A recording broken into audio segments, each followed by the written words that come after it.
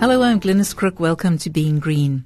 You may remember a story from 2018 about an endangered green sea turtle that was rescued on Strathspey Beach and was later operated on to remove a single-use plastic bag that got lodged in his throat. He was named Alvy and he spent 12 months recovering at the Two Oceans Aquarium and was released back into the sea towards the end of last year.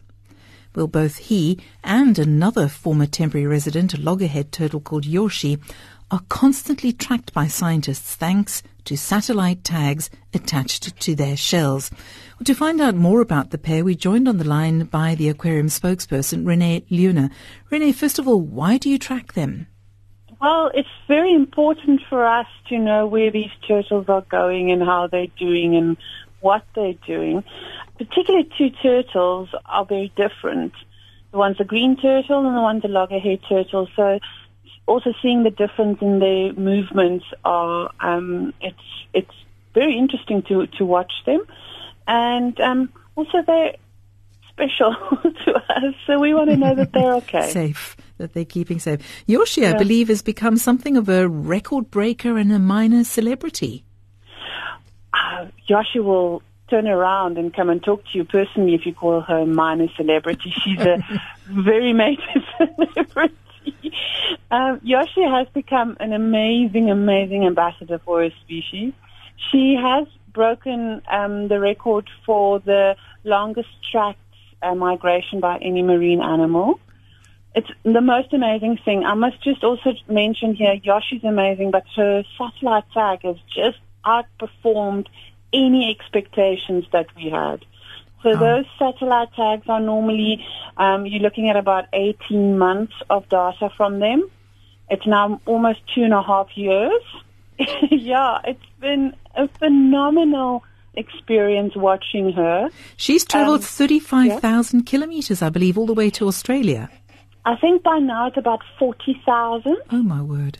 So in the first year, she was released off Cape Point, and then she went up the west coast, and she spent some time in Namibia, and then she spent some time in Angola, and then she turned around and she came back, and the day to the year, she was just about 3-4 kilometers off Cape Town, and we were thinking, oh no, what's going to happen now?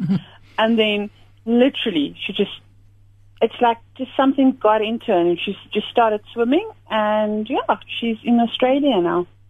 Unbelievable. It's something like 50 kilometres per day. But you hoping she'll go ashore and lay eggs? So this year she has not done that. It's past the nesting season already.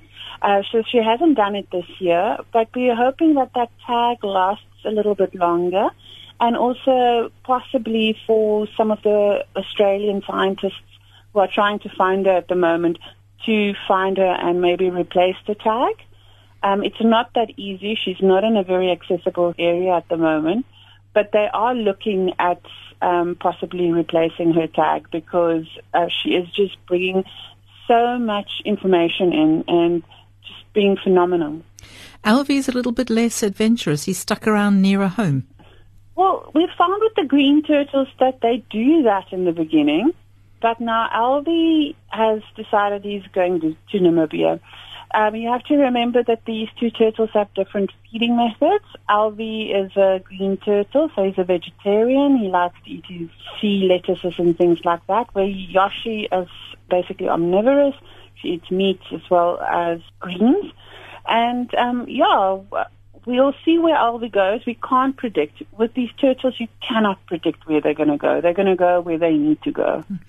I'm curious to know why both of these turtle species are considered endangered.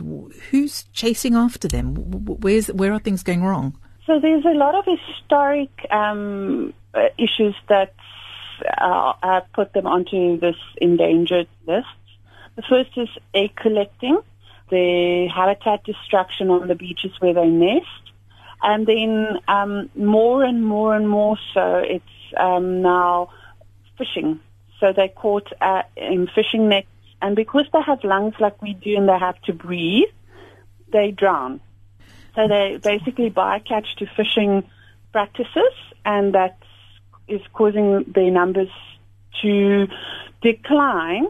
And then on top of that, we also have climate change, and a lot of scientists are saying that climate change is playing a role in the changing of the temperatures of the beaches. Sea turtle egg batches, the genders of those sea turtles are determined by the temperature of the beach. So warm beaches or females, cool beaches or males. And the beaches are warming up, so we have more females than we get males. So that's a problem.